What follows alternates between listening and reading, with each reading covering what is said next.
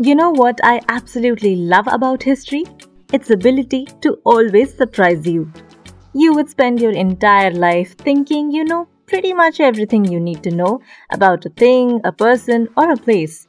And then one fine day, you would come across one tiny anecdote from the past that will completely change the way you see things. And I recently experienced this when I read about the famous temple town of Madurai. All the travel blogs, YouTube videos, and news articles primarily described this bustling city in India's Tamil Nadu as Athens of the East, owing to the presence of the grand Meenakshi Sundareshwarar temple as well as the many other beautiful temples that line up its streets. But did you know that this city played a crucial role in Mohandas Karamchand Gandhi's journey for India's freedom struggle? That it was in this very city that M.K. Gandhi, who everyone knows as the father of our nation, Mahatma Gandhi, donned the avatar of wearing only a lion cloth that came to define his likeness for generations to come. Well, if you didn't know about that, you're about to find out.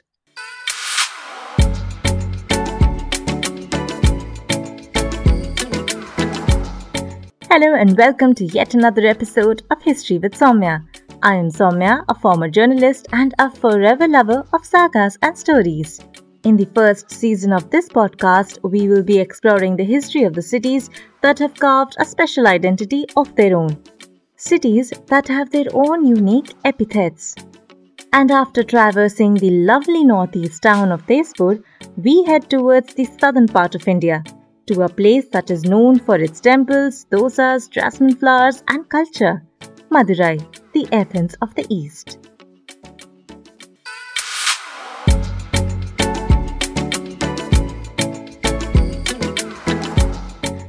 Actually, Athens of the East is just one of the many epithets that this ancient town in Tamil Nadu has. Madurai is also known as Tunga Nagaram or the city that never sleeps, Medigai Managar or the city of Jasmine, Kudal Managar or the city of junctions, and Koil Nagar, the temple city. In fact, Madurai is regarded as one of the oldest inhabited cities in the world. The city has been a major settlement for at least 2 millennia and is considered as the culture capital of Tamil Nadu. The earliest recorded history of Madurai dates back to the 3rd century BC when Greek historian Megasthenes visited Madurai and mentioned the city in his travel logs. His visit was then followed by ancient travelers like Venice's Marco Polo and Morocco's Ibn Battuta and other explorers from countries like Rome and Greece. You see, for a major period of time in its history, Madurai thrived under the rule of the Pandya dynasty. Located on the banks of the river Vaigai, Madurai developed as a trading center and the capital of the Pandya kingdom, as well as the hub of Tamil literature till the 10th century AD, following which it was captured by the Chola dynasty. However, the Pandyas conquered Madurai again in 1223 AD and the city once again continued to flourish as the cultural center of the region.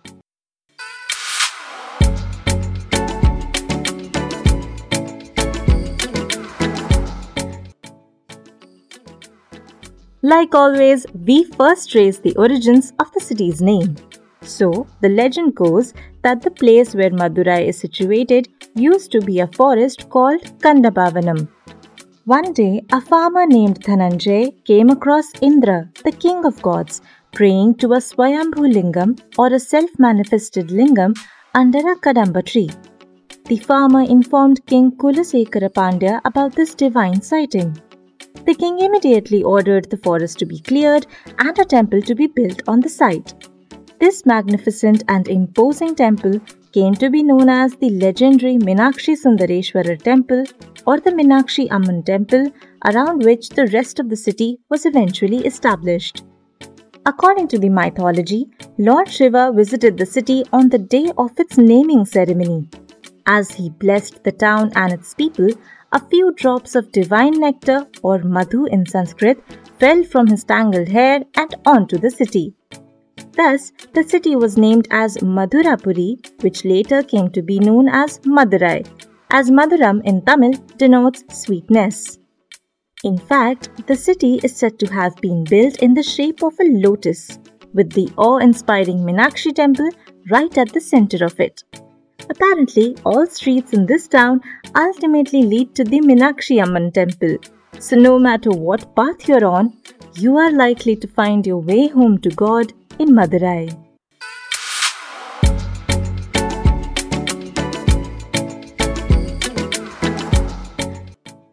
So why is Madurai called Athens of the East?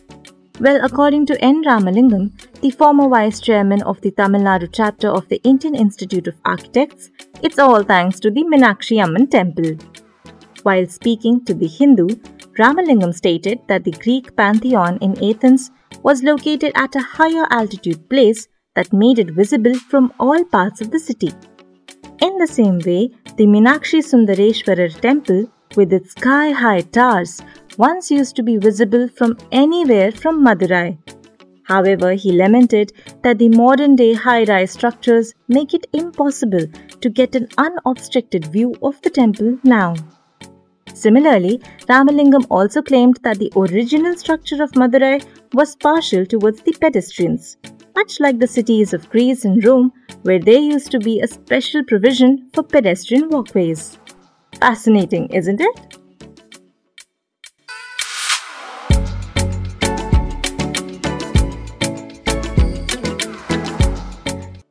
Now here's the million-dollar question. What's the connection between the Mahatma and Madurai? As per history records, Mahatma Gandhi had visited Madurai at least 5 times. And it is during one of those trips in the 1920s that this temple town became a significant part of the civil disobedience movement against the British Empire in India. So, it happened around the time in 1921 when Gandhiji was trying to persuade Indians to boycott British goods and clothes in favor of the Indian khadi as mark of protests against the British rule. However, while travelling on a train from erstwhile Madras to Madurai, he came across an Indian man who made him realize that the poor could not afford to burn their foreign clothes because khadi was expensive in the country. Pondering over his dilemma of finding an effective way to help the poor countrymen, Gandhiji reached the residence of Sri Ramji Kalyanji in Madurai at 175A West Masi Street. It is here that the Mahatma chanced upon an impoverished farmer walking down the street wearing nothing but a dhoti or a loincloth. Following this, Gandhiji decided to shun his traditional attire of shirt and hat and don only a simple white loincloth in solidarity with the common man of this country. Giving insight to Gandhiji's iconic decision, A. Annamalai, who is the director of National Gandhi Museum in New Delhi, told the New Indian Express, and I quote, Gandhiji had been struck by the poverty he had seen around him as far back as during the Champaran Satyagraha days. But this visit to South India made it all the more starker to him. The sight of poor peasants working in the fields in their loincloths and their struggle for food and livelihood troubled him. Unquote. At present, the building in Madurai where Gandhiji stayed houses the Khadi Emporium. A fitting tribute to a great cause, right? In fact, Madurai continued to have deep connections with the Mahatma following this incident. During his 4th visit to the city in 1934, Gandhiji refused to cross the gates of the Meenakshi Amman temple after learning that the Dalit community, whose people belonged to the lowest strata in the caste system of India, were not allowed to enter the temple. This incident prompted him to launch the Harijan temple entry movement. Gandhiji had coined the term Harijan for Dalits as it meant people of God. Meanwhile, under his leadership, members of Gandhi's Harijan Sevak Sangh, led by A. Vaidyanath Iyer and P. Kakan, finally helped members of the Dalit community enter the Meenakshi Amman temple in 1939, defying the opposition of a few upper caste Hindus. It was only after the Dalits were allowed entry that Gandhiji paid his respects at the temple in 1946 during his 5th and last visit to Madurai. Interestingly, the very first Gandhi Memorial Museum in India was established here in Madurai in 1959.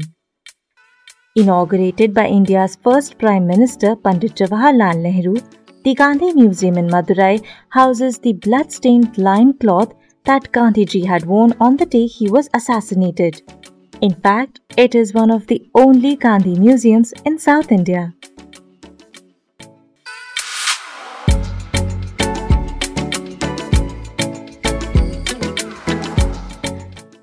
Wow, what a multifaceted city Madurai is.